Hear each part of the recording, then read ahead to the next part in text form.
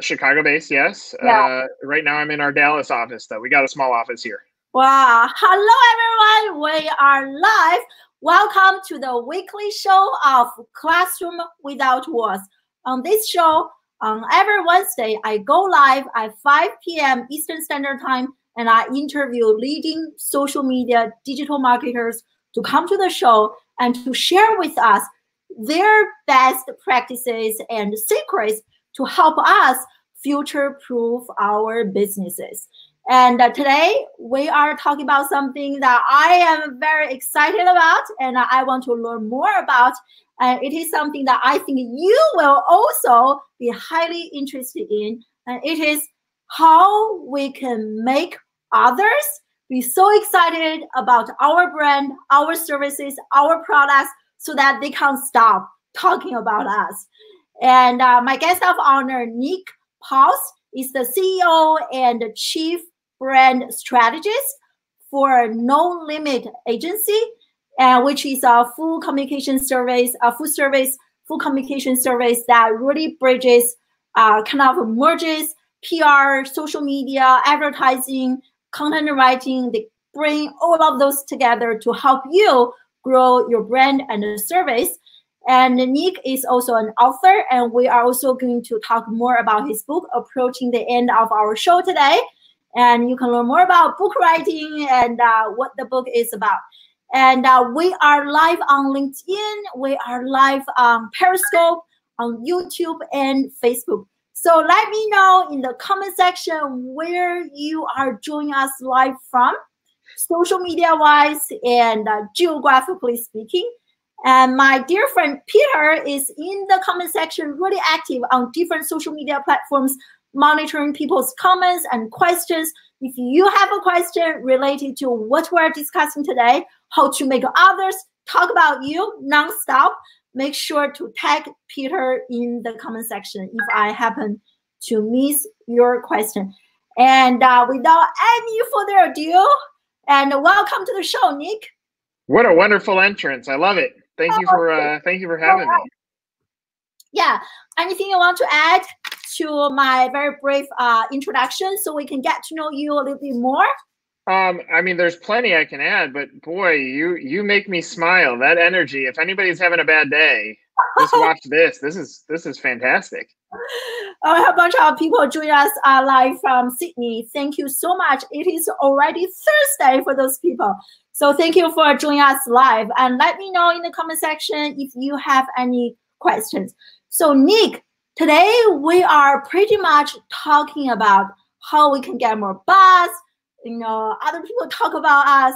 And in one of your interviews last year, you made a very good statement. I want to ask you and to explain. You said in the interview, PR is what you pray for, and advertising is what you pay for. So I really love the distinction. I wonder if you can unpack this for us a little bit more and explain the differences to us. So our business works with plenty of business owners, small and emerging to established. And you know, we would get the comment, well, I want my ad to run in this Sunday's newspaper. I'm like, okay, an ad is what you pay for. That reporter, they're not at your control. You don't get to pick what day it runs and how it runs. You don't get to edit it before it goes live. A reporter is an artist, and as an artist, they want to tell the story the way that they want to tell it. Most brands push brand. You see, look, new restaurant opening, or look at this business that just popped into the marketplace. Reporters don't get excited about that. Neither do you and I, because there's no human interest. The stuff that you pray for is really when you can humanize a brand. So when you can put a face behind your story, now it changes the possibilities of what it can become. So PR is what you pray for. It is what you pray for. You're asking an artist, a journalist, to tell your story, to interview you and deliver it in whatever publication or audience distribution that they have. That takes prayer. I cannot make you put me on your podcast. I had to give you a story that you thought was sound back to the audience that would watch this. And then there's outlets where you say, pay the money and it can run. In today's media world, there is a giant shift happening where content is becoming more and more paid. That's influencer marketing, where you're paying a voice to go distribute your name. That's within a Today Show, where you're paying for a product placement. That's in the movies. Paid has gone front and center because traditional journalism is struggling to find ways to find profit. So therefore, they're trying new tools. So PR is what you pray for. It's the earned stuff. It's the stuff that doesn't cost anything extra. Just the delivery of a really good story, and advertising what you pay for. You can pay for an ad to show up wherever you want it to. Well, I love this because you really helped me kind of even like picture this in my mind, like the story, if this is the story that I will want another person to pray for. So I love that. And you mentioned, which is actually one of my questions, and there's so much paid, like traffic, paid ad, paid content, sponsored. You see that on Facebook all the time, on Twitter, every single place. Nowadays, LinkedIn, people are doing more and more paid. So do you think there is still room for organic story? Like for people like most of us, we already have 25, more than 25 people join us live right now. Many people join us live. We are like small business owners, entrepreneurs. We don't have a huge budget for marketing, for Facebook ads, which is getting more and more expensive. So do you think there is still room for people like us? Yeah, I mean, it's a great question and plenty to unpack there. So one, in today's world, we are hammered with content, and it's all over the place. We probably find majority of our news from Facebook or LinkedIn news feeds. That's where we gain it today because those are the tools that we're using. Or we check online sites throughout the day. There is no longer you go home and watch the 5 o'clock news to understand what happened during the day. You already know. So we are in a world where we are inundated with content. Second point would be, when we were all in high school, we fought for the volume of signatures that we got in our yearbooks versus getting the right people that actually cared about us to sign it. If you only had 5 signatures and those were your friends in your yearbook, you were considered unpopular. So our brains have been trained that we're going after the popularity contest. It was like, why we're spending so much money to get likes on Facebook that have no value today. It's because we as humans are trained that size matters. And the argument that I would make is it doesn't. It's about the right audience. If the 25 people that are watching this right now are the right 25 people to watch this right now, then both you and I win. But you say 25, someone might say you only have 25 people that watch this. That's nothing. But that's not right. That's not the right way to look at it. So with brands, when they're talking about lead generation, I hear it all the time. I need more leads. Get me more leads. I want more leads. And they're like, you need more deals. And sometimes hyper-focused on what you're trying to achieve is what wins. If you think about the way that you read a newspaper today, let's pretend that everybody on this webinar would go and get a newspaper. You might not read from section 1 to the back. You might go to sports first or business first. We read it in the way that's custom to us, and that's the beauty of the news feed today. At least in theory, the algorithms are delivering us the content that is relevant to us. And when it's not, we just swipe. We go right past it and we find something that's relevant. So yes, there is room to still find organic in this marketplace as long as you set the right expectations on what should come out of it. That maybe 25 of the right people is the right answer versus 100,000 of people that don't care. Totally. We all know the story. I think like last year or so, influencer, right, millions of followers, was trying to sell T-shirt.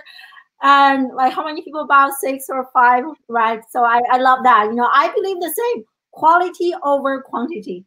And you at a No Limit agency, you guys help people get press coverage, media coverage, and you have helped so many brands, even yourself. You got an interview with Fox Business. Congratulations. And I wonder if you can share some insights with us after helping so many people securing media coverage. Is there a list of core qualities that as businesses, brands, entrepreneurs that we need to embody in order for those like media companies to be interested in our story? So like certain things that we do to make us more, I guess, newsworthy. Yeah, so insight one is I have a face for radio, so you shouldn't even be showing my face on here. So maybe the Fox Business one was not the right placement for me, because I should just be to go like this. All right, here are the insights as it relates to PR. We did a study to try to get the value of it so that we understood on the front end what would be winning for a brand, because there are agencies that will throw out, here's the value of your PR hits and PR value and ad value. Those are garbage numbers. So those are irrelevant, because at the end of the day, are we driving your bottom line, yes or no? So what we did is we looked at the consistency of press as it related back to lead generation. And we found that no matter what the size of the placement was, small or large, weeks we got press, leads go up, weeks we didn't, leads go down. It was at least an insight to know that consistency is king. So whatever brand exists, whoever's watching this, one, build a cadence of what stories can you tell. That could be new openings, signings, real estate selection, new product launches. You start building out your cadence so that you have these buckets, and then you try to create a consistency of how you deliver that message outbound. Second point is, and there's millions of examples of this, but I say brands don't sell brands, people do. Apple has Steve Jobs. Sony had this guy, Nobutoshi. Nobutoshi created the Walkman, the digital camera, and the camcorder. Arguably three of the inventions that all of us carry in the pocket, thanks to the way that cell phone technology has gone. So arguably one of the greatest inventors of our lifetimes. They both die in the same year. One leaves the world forgotten. One is still talked about today. Sony never, as a brand, chose to put people first. It was just Sony. That doesn't make it a bad brand. It just doesn't let it go to great. So if you're going to go use PR, my advice is humanize the story. Brands don't sell brands, people do. Tell your personal story. That will get you front and center with members of the media, because at the end of the day, they are the same as us. They're humans who like talking about things that seem cool, and seeing things that seem cool is how did our journeys get us to this point today? Wow, I love that. So when you said brands don't sell brands, people do. That is so powerful. It really showed us, the importance of humanizing us and like add a human touch to what we do, what we sell. And at No Limit Agency, I know you guys have a very successful model to help people share their stories, communicate their stories. So maybe you can talk to us more about the model that you guys have. I know it has 4 elements. You hunt stories, you perfect stories, you tell stories, you market stories. And I think each element is so powerful. So maybe you can explain each of the 4 elements to us and how you use that. Yeah, and I ideally, I want to give whoever's watching this, I want you guys to understand how to perform the model on your own versus using an agency, so that you at least understand that there are ways that you can win by telling your own story in the right cadence. So first thing, and I think this is very important, in today's world, it's not necessarily what publication runs your story, it's what you do with it. We found, and this brings us to how we deliver content well past the point of first publish, is all these brands would get PR, whether it was the Fox hit that I may have been on, or a Wall Street Journal, or a local hit, or a TV set, whatever it was, or something like this. And what would happen is you take this podcast and it would air one time. We have the live audience that's watching it. It'll get redistributed in the feed. That's it. That's the lifeline of this podcast. And what would happen is majority of brands would say, great, I was on this, awesome. And maybe if we're lucky, they put it on the website and in their news section that just collects dust. But the reality is, anytime you have an opportunity to talk about your brand story or your personal story, that turns into an asset that should be marketed. My belief is that when social media came out, Brands quickly went to media. They didn't understand the word social, and the reality is social is conversation. So if you look at all brands in social media today, it's buy my burger, buy my burger, buy my burger versus, hey fans, what should our next burger be? Or what is the worst part of our burger? How do we make this better? Or hey, what is the best experience you had in our brand? There's no conversation, so it's just media. And then with content marketing, right now it's just content. It's like, I wrote a blog. Okay, are you gonna do anything with it? Yeah, I put it up on my LinkedIn, but then you don't tie the other things like PR, like marketing, like newsletter distribution. It's one dimensional. So those of you that are watching, it's yes, I talked about the consistency of press that will have the biggest impact, but I can take this podcast and repost it 3 weeks from now, a year from now, 5 years from now. I might put in the comments at the top, here's what's changed since we had this awesome discussion. So it's more so what you do with things once you've secured a story. The other thing is look at data. Data is beautiful today, and in the most simplistic way, where you don't need some fancy agency to come in there and analyze your data. Go on your Google Analytics and watch where are people coming from, what content are they reading on their site. The insights are there, and then that's your PR stories. You'll know what stories to deliver. That's the hunting of things that you probably have so many things sitting in front of you that all it takes is you sitting down and saying, let's try to use a little bit of knowledge base that we already have to figure out what are the most important things to tell them, and then do something with it. It's very fundamental. Nothing we do is rocket science. All I think it is doing the blocking and tackling that creates good moments for brands. It's consistent. So whoever the persona buyer is, we're giving enough layers so that when they're doing their homework and research, they can feel comfortable with whatever decision they're making.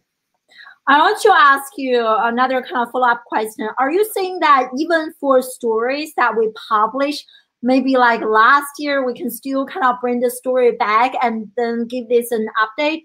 So is yeah, but it's even bigger than that. Let's say you run, I don't know, you run a guitar store, and Bob's Guitar Store gets an article in the Wall Street Journal. You're like, well, that's unfair. I want to be in that story. Well, through fair use, what you do is you take that headline, Bob's Guitar featured in Wall Street Journal, comma, here's what we have to say.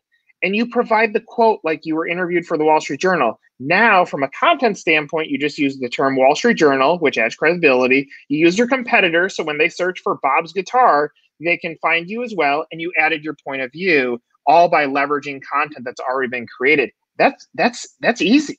So all you have to do is get into the discussion by leveraging things that already exist and adding your insights into it. So take press that ran 5 years, 10 years, 30 years ago. It doesn't matter as long as you're willing to update with your point of view. And that could just be at the comment section on LinkedIn. You put the link, and then you put the comment at the top and say, hey, had we been interviewed in this story, here's what we would have said.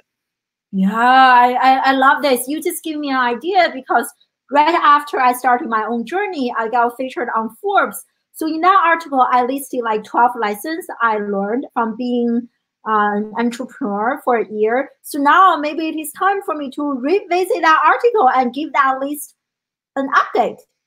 I love it. 12 times. You have 12 tips. So on Monday, Tuesday, Wednesday, Thursday, for 12 days, you republish what your tip was, and you spread it out. Spread it off over the course of 3 months, 6 months, so that you're hitting it again, because you know that the credibility of Forbes gave you the right content, and now you don't even have to think about new content. You have it right there. I love it, because sometimes for one piece of content I produce, I spend hours, especially nowadays. I don't know if you guys are as nerdy as I am regarding LinkedIn. I'm obsessed with the LinkedIn documents feature. And sometimes I really spend hours trying to produce a piece of document. And you just give me an idea to really spread it. And I love that. Yeah. So great. So that's the first element, you go hunt stories. And the second one in your model, so which is what's the second one? To perfect stories. So how can we make our stories be more perfect?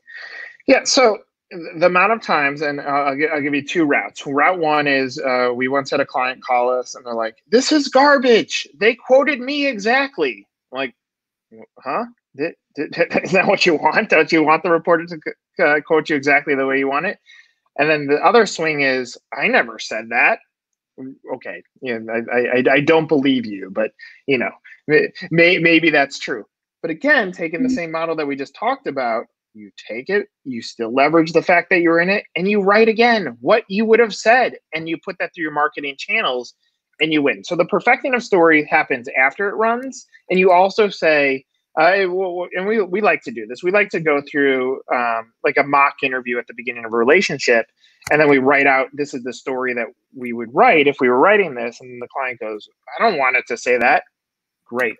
Let's go back through how you answer these questions so that the finished product matches what you want from your expectation standpoint. That's the perfection of the story. But understand, our life story is always evolving until we're gone. And the odds of it being perfect are probably not great. So sometimes good is better than perfect. Yeah, I love this. And I see actually we have almost 40 people joining us live right now from quite a few different countries. Thank you so much for joining us live. And today we're talking about how can make other people talk about you, how to build raving fans. And I see this question from quite a few people in the live audience. And you were talking about, I think that's also the third element, how to tell our stories. And you talk so much, Nick, regarding like bring the social back to social media and humanizing our brand. I wonder, if you can give us some tangible examples. We all know, be a human, that is really important. But quite a few people, and myself included, we struggle. How can we humanize our brand? Like maybe you can give us some examples. Yeah, follow you on LinkedIn because you talk about your life story all the time, whether you're making a career shift, whether you have guests on your show, like we do it without even knowing. And you are right. There are plenty of people that say, well, I don't have that interesting of a story. I promise you, if you're watching this right now, you've done something before this point to get to here, or internally you're motivated to do something awesome. You just don't know what yet. So you're looking to this for inspiration. But the point is you're at this seat. You have come this far. So we all have human interest stories. My belief, we'll talk about this later as it relates to this Dust Collector book that I wrote. But my belief is that everybody that gets to having some success in life has some sort of painful moment that they've gone through, and it's varying degrees. For me, when I was in high school, I was 305 pounds. I battled weight issues. That created a lot of challenges for me as a young kid, like being bullied. And eventually that turned into fuel for my story. So I'm comfortable telling that sometimes being vulnerable and saying this is how I got there. But as simplistic as possible, what's your job? What do you do on a daily basis? How do you impact people on a daily basis? You can extract answers that humanizes your story fairly easy, as long as you're willing to go there. And if you're not, then, unfortunately, you might not get the best media coverage that exists. You might get that, hey, your business just opened and people won't be able to relate to you and your sales won't do what you want it to do. So, probably the most powerful magic tool that we have as human beings is choice. So you got to decide that you're willing to be vulnerable and share things that might relate to someone else. Again, brands don't sell brands, people do. And we relate to humans, and we buy because of like-me's. We see our friends driving a car. We want to drive that car. We see our friends wearing shoes. We want to wear their shoes. We see them post about a restaurant. We want to go to the restaurant. And it's not just our friends. It's strangers as well. So knowing that you have the choice to determine how you extract your own human interest story is super powerful. You got to decide that you're willing to do it. All of us have human interest stories. All of us have done something to get to this point. Oh, I love this. Like last year, many of you have been following my story. I resigned from my professor position. And like a few days ago, I shared a video of our very first program last year in December in Singapore. So I shared that article, and so many people have actually reached out to me, and they all resonated so much with my story. And especially in the sense that the traditional educational model is broken. And so I can definitely see what you are talking about here, having a story. And so people can they feel like really aligned with you and they want to connect with you. They want to be part of whatever movement that you are creating. So that's a great tip. Yeah. So we discussed 3 elements and of this model, and the last one is market and how to market yourself. So maybe you can unpack that for us a little bit. Yeah, I mean, I'll say that LinkedIn and Facebook advertising is some of the smartest advertising that exists. If you really nail who your persona is, then all of the dollars that you spend can go to that exact person in the exact market that you're trying to improve your brand in. So even if you're a local business, you don't want to spend dollars in a Wall Street Journal because that goes across the entire country. You want to spend it directly in the market that you're in. So if you look at those 2 areas as part 1 in paid, how do we maximize the eyeballs on a story? It's very easy to buy an ad and boost the awareness of it. There are still some brands that think that getting likes is the outcome. Again, we've already talked about this. It's getting action. You're trying to get sales or measurable sales out of something. So when you're buying these ad campaigns, you want to watch what are the triggers looking like? What is your cost per click? Primarily, impressions are irrelevant. You're looking for the action. Then you look at your own 1 degree of separation. That could be newsletters that you have. That could be using LinkedIn Pulse to post that piece of content that you've secured. That could be take a Five Guys, the burger brand. You walk into any Five Guys, you see all this press on the wall. And you know, they might say on the outside, best burger in the world. And then in small little letters, it says some small dinky publication in the middle of nowhere. That's a brand that's saying, hey, let's market all the press that we have. Let's market all of our moments. Let's put it in every restaurant. And then what that does is it creates the perception that there's tons of buzz behind that brand. So really you start doing some of the blocking and tackling. You do a little bit of paid, a little bit of social, a little bit of content. You put it up on your website, send it out to your mailing list, you put it up in your business. All of a sudden you take a few of these steps and all of a sudden now you're extending the reach. So if the most important thing in the world to everybody on this podcast is airing right this second, and we can't see it because we're all on this podcast, the only chance we're going to have to see that is if someone shares it in our social networks, or it's get advertised to us later on, or we find it organically on accident in the future. Even though the most important thing in the world, piece of content, could be airing right this second and we don't see it. But again, brands that are smart take that moment, knowing that all of us, all 42 of us, are paid attention to this now, and they deliver it back to us through paid or distribution models. So make sure that your content is accessible and that you're leveraging it as a part of your story. Oh, wow. That's really, really powerful. So how do you guys, like for a piece of content, you kind of share some examples, how do you guys like maximize the value of that piece of content, maximize the value of that story? What do you do? What are the steps you follow? Either repurposing content, or like what do you do to maximize? Sure. So let's take your 12-step Forbes story. So you have 12 tips that you've given. You have the Forbes headline. So featured in Forbes, here's the headline, here's tip 1. We take that, and now you might turn that into an infographic. So you hand it over to someone that does some creative for you and say, take my headshot and put this into a quote. And then you take that, now we have 2 pieces of content off of the same tip. Then you might jump on here and do a quick recording of it to say, hey, I want to expand on this. Let me just give you that. Now we have a video on top of it. Then you go across all of your social networks where you have different audiences and different personas. Let's say you have Facebook, LinkedIn, and Twitter. So then you go post a quote on there. So now we've increased it even more. You take now tip 1 and you put that in a headline of an email and you send that out. Now you take tip 1 and go put it on your website and say tip of the day. So now all of a sudden you've created 12 pieces of content off of one single tip, without spending too much time. The video may have taken 10 minutes to film. You could do it with your iPhone too. The creative piece might have had to been outsourced. So just be simple about it. That's tip 1. You multiply that times tip 12.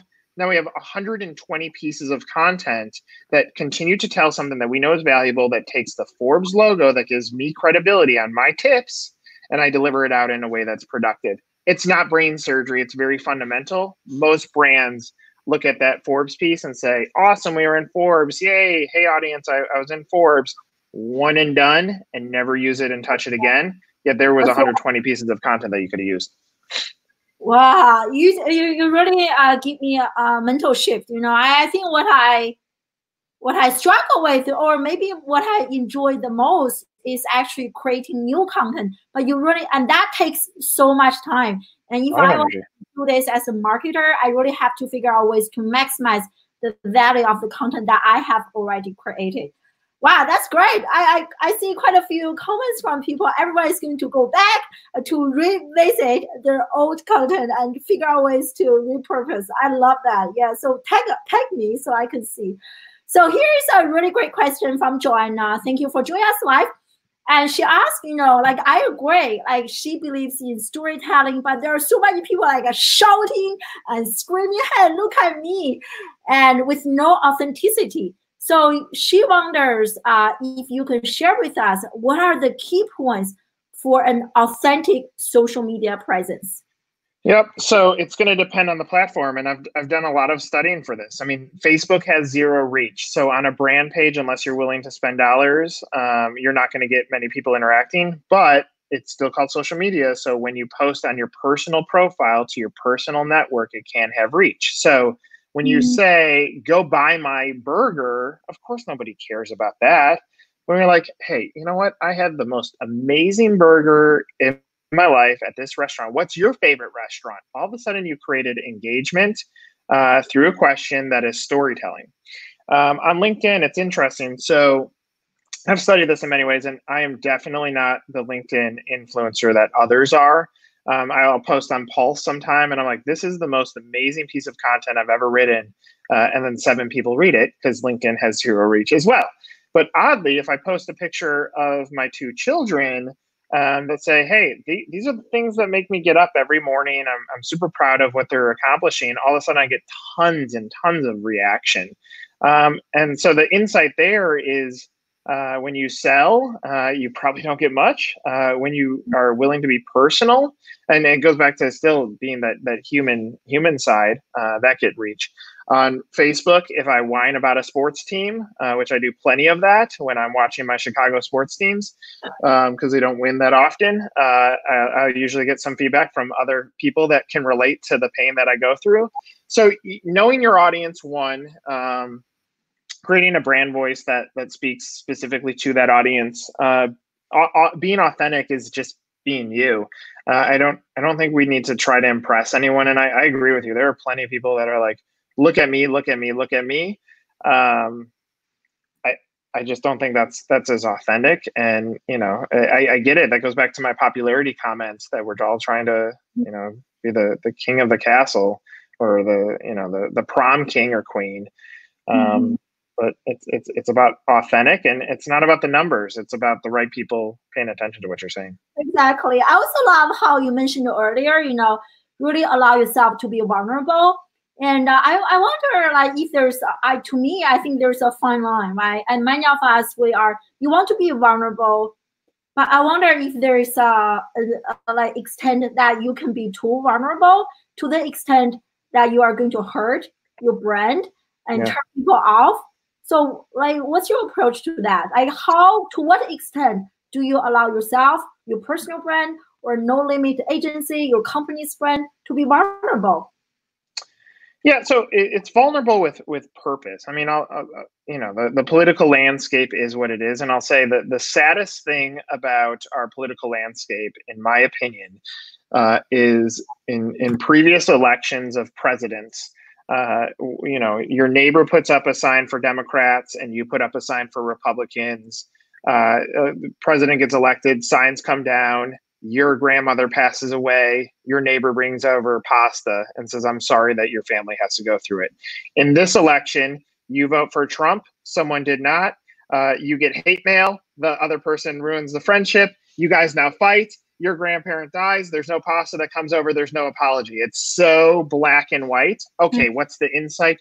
Don't write about politics. There's no upside that comes from it. You're not going to benefit from it. So use your brain, know whatever you're writing about, that if it carries anything that can be potentially offensive to sex, to race, to politics, probably not going to impact your brand positively. So don't be dumb is my advice.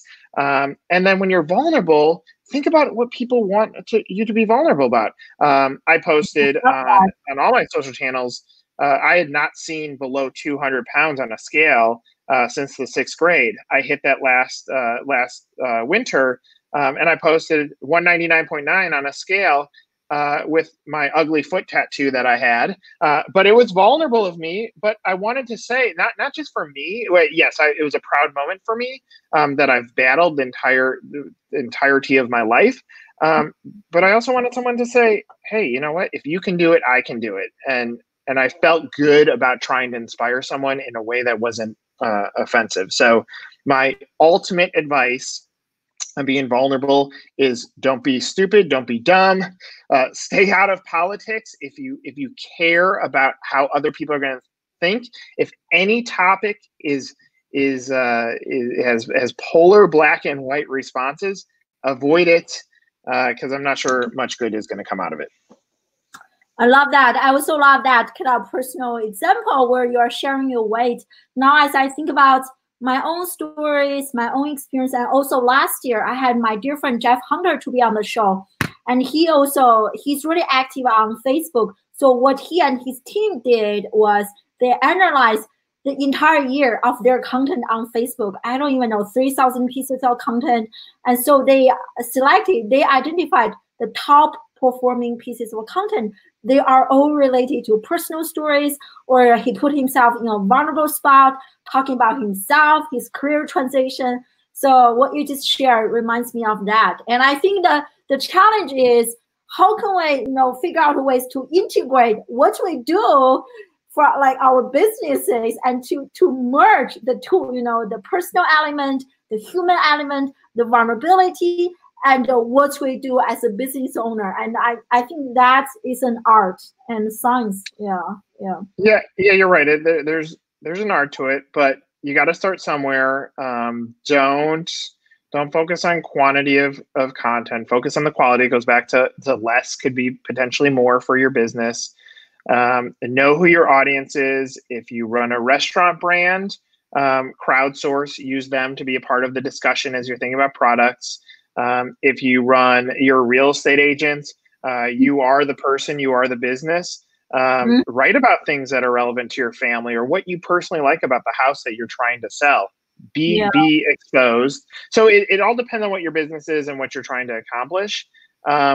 Here's a true statement. I look at our business's social media. I had a moment last year. We posted something about two people wearing the same shirt. And I was like, this is driving me nuts. This is not social media. No one cares that two people wore the same shirt. This is ridiculous. I was like, you know what? Maybe we should just go off of Facebook. What is the good that is coming out of this? Are we getting new teammates? Are we getting new clients? Are people liking our stuff? And if the answer is no, then get off. Like, that's not where you should put your time. So be smart about it. Time is money. So just try, just gently try posting something, and you'll know if people interact with it. You'll know whether you should do it again. Oh yeah, that's good. I love that. Here, I actually just saw a question from Irina, and thank you for joining us live. And she shared, so she gets lots of views on her post, but there's not much engagement, not much comments, and how can she flip the views into meaningful interactions and engagement? Any tips you can share? Well, here comes honesty. If you got views and no interaction, you don't have the right content. That's the truth. People are looking at it and they're going right past it. Maybe some of them are stopping and pausing, but they don't feel like you're communicating with them. That probably means you're talking at them and you haven't mastered the art of what does your audience want to look at. That means you're getting the impressions, they're seeing it, but they don't care enough to say that they appreciate it, or they're not even pushing like. That's a bad sign. The opportunity on the other side is that there is tons of opportunity. That means try adjusting the way that you write it. If you wrote something that is meaningful to you and you're like, a lot of people saw this, but nobody's interacting, rewrite it. Try asking a question at the end of it. If you want to be so blunt to make sure, do people like this? Put at the top of your post, if you like what I'm saying, please push like. like go ahead and be forward and say what you want as an outcome. Mm. But the truth is, if a lot of people are seeing it and nobody's interacting with it, that probably means you haven't nailed your content. Wow. I love this. Like, based on you have worked with so many clients, and what are some, like, do you have a secret model or formula to help their content get lots of engagement, or what type of content performs better in 2020 compared to other types of content? So any insights you can give us based on the results you have your clients? Sure. Yeah, and I'll say brands are uncomfortable with a lot of this. So even though we have best practices, it doesn't mean that they want to follow it. Let's use the burger example, or actually we'll use a child care facility.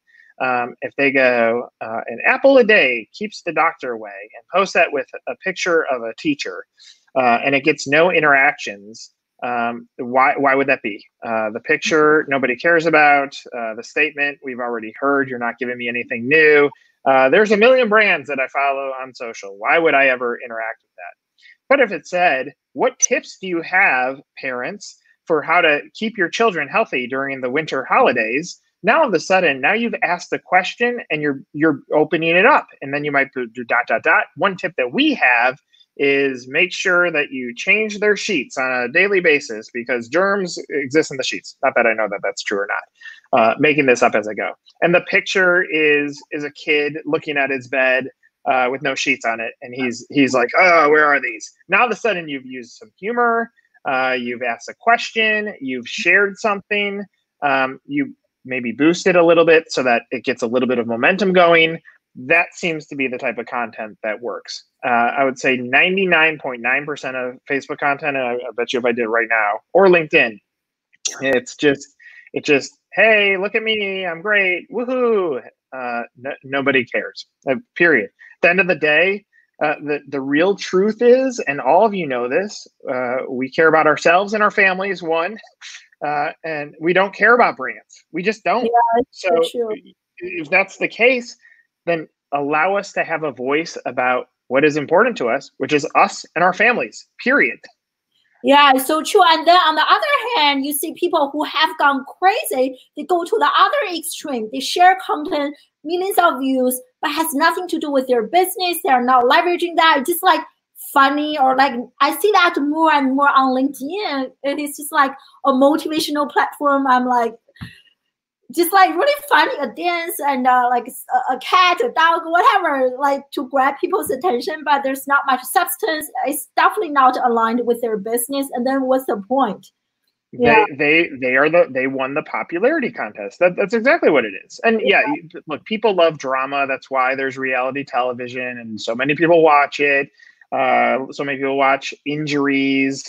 When it happens, someone gets hit in the private parts, and everybody laughs about that. A cat falls off of a tree, people laugh at that. All right, so yes, we love humor and dumb stuff as human beings, but is that going to drive your business?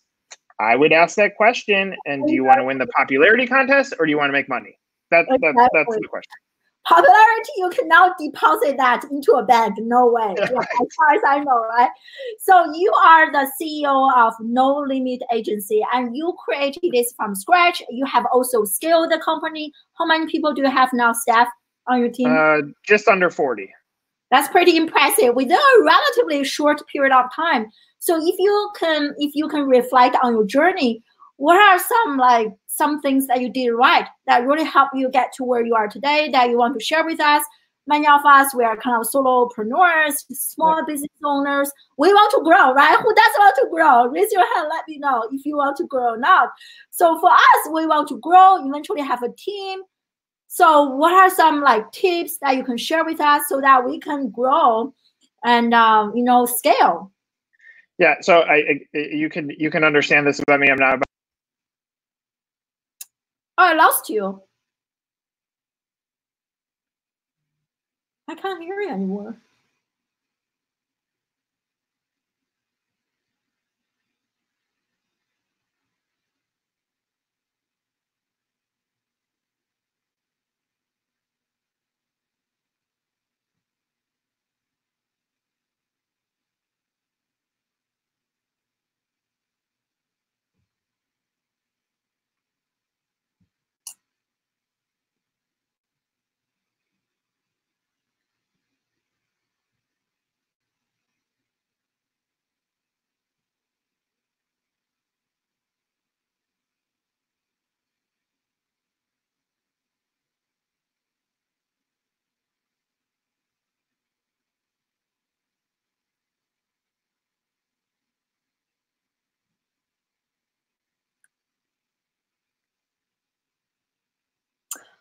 I have no idea what happened, but can you guys still hear me?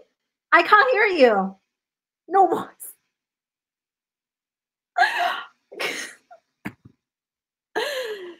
Oh, I can't. Hold on. I lost.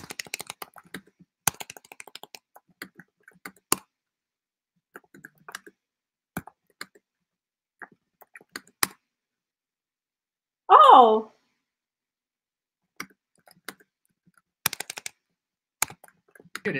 How about now? Back. Yay. Yeah, like people cannot hear you. People cannot hear me. I was like, what's that? Like, maybe you can repeat. What did I ask you? I know we really lost you. What was my question? I got panicked for a second. What did I ask you? Yeah, the question was, how did we grow our business? Yeah, sorry. And then after that, there was just no sound. We just came back. Yeah. Well, I just told the most amazing story ever, and now it is forever lost. I will not say it again. No. The bottom line is the thing that I would say the most impactful thing to growth is people do not look at what money you make in the short term, overspend, be willing to take losses, be willing to hustle, be willing to shake hands and kiss babies, be kind. And I said at the beginning, I've done plenty of things wrong. That's where the wrinkles and the gray hair comes from. But the things that I'm most proud of is commitment to the mission, and trying to do a little bit better every day. I think so many people focus on this light at the end of the tunnel that is really, really far away. And when you break that light up into single days and you look at what am I going to accomplish today, and there's a tiny little light at the end of that day, biting off the microscopic things end up working really well. And I also think this life is short. We're reminded social media reminds us every day that life is short. We see deaths, we see disease, we see pain. And knowing that, and you live every day with integrity and purpose, and you do your best, that's all you can really do. Yeah, I love how you mentioned, so many mistakes. I also made so many mistakes on my very much shorter journey. I wonder if you can be vulnerable and share with us your favorite mistake. I don't know if that makes sense. Your favorite mistake, and what is the biggest lesson you have learned from that favorite mistake or failure? First of all, that sounds like a 90s Alanis Morissette song. So I'm sure it's somewhere out there. My favorite mistake. It probably is a song. Boy, my favorite mistake. I mean, it probably not. And this is more of a bucket. It's probably not listening to the indicators as much as I should. And I'll say it's finding a happy medium, because if you're only as good as your people, you have to listen to what's important to them. So our media relations philosophy, and this goes back to day one, was pick up the phone, call a reporter and say, hey, I have a story for you, versus picking up the phone and calling and saying, have you seen my press release? When I was a journalist, which I was before I went to the dark side and became a publicist, I would get these calls from these PR people and I hated them. And they would say, have you seen my press release? I'm like, I get 100 freaking emails an hour. No, I haven't seen your press release. Tell me what the story is. So when we engineered our business, we said, we're going to do phone calls. We're going to measure KPIs based on phone calls, because phone calls will create action. And look, here's a super vulnerable thing. Go Google our agency and read the Glassdoor reviews. There are certainly positive ones, and we've done a lot to get it into a positive place. I am called a tyrant. I am called a bully, which is a painful word to be called. I'm told my business will fail tomorrow. Okay, behind that, there are some truths. So it took a while for me to be able to be mature enough to say, let me try to listen to the threats or challenges to the business and try to make adjustments. So today we've adjusted our model to meet somewhere in the middle with our media relations team, so that they're not disgruntled by the fact that they have to phone pitch. It's not like it's perfect, but I would say that's a bucket of my mistake. Trying to listen to the indicators better and faster and being willing to adjust based on what others are saying. Totally. I think that's such a great point. You know, I talk so much about education, and I think that really speaks to the importance of emotional intelligence, right? How well can you see the signs, the like high EQ, right? Yeah, I love that example. Thank you for sharing with us. And so share with us, yeah, your book. What's the book about? Yeah, so the book is called Sticks and Stones, and it follows my philosophy on an equation, which would be foundation plus momentum equals velocity. Foundation is the tough moment that you hit in life that in the moment it feels really painful. Later on, you look back at it and you say, "Oh, that's really energy. I was tired of people saying I wasn't good enough. I was tired of self-doubt. I was tired of whatever." And everybody has something, whether they had bad parents, they had a death in their family, they were bullied, whatever it is, everybody has something in their foundational story. And when you're able to look at that and say, let me look at that as fuel, you have a shot to win. The second part of the book would be in momentum. Momentum is the stage where you're like, all right, I recognize that that's fuel. Now let me start leveraging some of my assets to get things going. When you start using some of that, now all of a sudden you get a shot to get going. And then when you hit velocity, you go through all the brick walls. In sports, we all know Tom Brady as arguably the greatest football player that's ever lived. Tom Brady was overlooked by every NFL team 6 times over before he got drafted. He had to wait on the bench before he got his shot to play. When he started playing, that chip on the shoulder. Michael Jordan was cut from his basketball team. Walt Disney was told he's not creative. Albert Einstein was told that he's dumb. So you look at all these people and shame on humans, because then you build a beast. And when a beast is created, it's hard to stop them. So I use my story as a journey as an entrepreneur to how I've found some success today, not ultimate success. And I wrote it in a way to say, hey, everyone, recognize your story and use it as a part of your fuel to make you accomplish really cool things. Wow, I love it. You know, I love it. Said when a beast is creative, you can't stop it. Yeah. So what are your favorite business productivity tools that you can share with us? You know, I'm sure you have another company that you just launched, and so you also being so productive. So what are some tools that you use to remain like productive? All right. Well, so tool one, you know, I run a technology company, but paper. I literally still write down my to-do list on there. I like the art and feeling of circling in one of my dots when I finish something. I don't need technology for that. As a business, we use HubSpot, and we've used it. It's obviously shaped for a sales CRM. We actually use it to monitor our writing. So it takes us all the way through the process. Is it being edited? Who's read it? What stage is it in the funnel? Has it gone live on our sites? We use it for our media relations. Our account team builds the pitch. It goes in. We measure the calls that are going out and the reactions. We can manage the content database. If anybody ever leaves our company, it's a great system to be able to say, all right, let's transfer this on to the next person. Our digital team uses Monday as a project management tool. Slack is obviously one that works well. They use those as integration for some of the creative management. But, you know, blocking and tackling. Google Calendar is great. Social media is fantastic for getting great ideas. Those are the things that I use. Pen and paper and the fundamentals. I don't need anything that fancy to organize what we're trying to do. Yeah, what is Monday about? I saw them on Facebook and on YouTube ads quite a few times, but I never give this a try. So yeah, what is it for? It's basically a project management tool. So our creatives use it to monitor where their projects are, because a HubSpot isn't as project manager focused. It's more of a CRM. We use it in that way. But Monday is more sound for what our creatives are trying to do.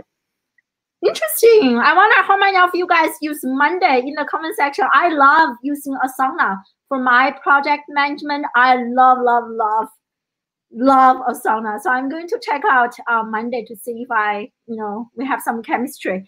So this is great. And where can people learn more about you and your company? And sure. share the screen. Yeah. So I am the only Nick Powell's in the world, thanks to some old generation changing our name from Pavlidis to Powell's. So if you Google me, Powills, you will find me all over the place, the good, the bad, and the ugly. But find me on LinkedIn. I would love to connect with anybody.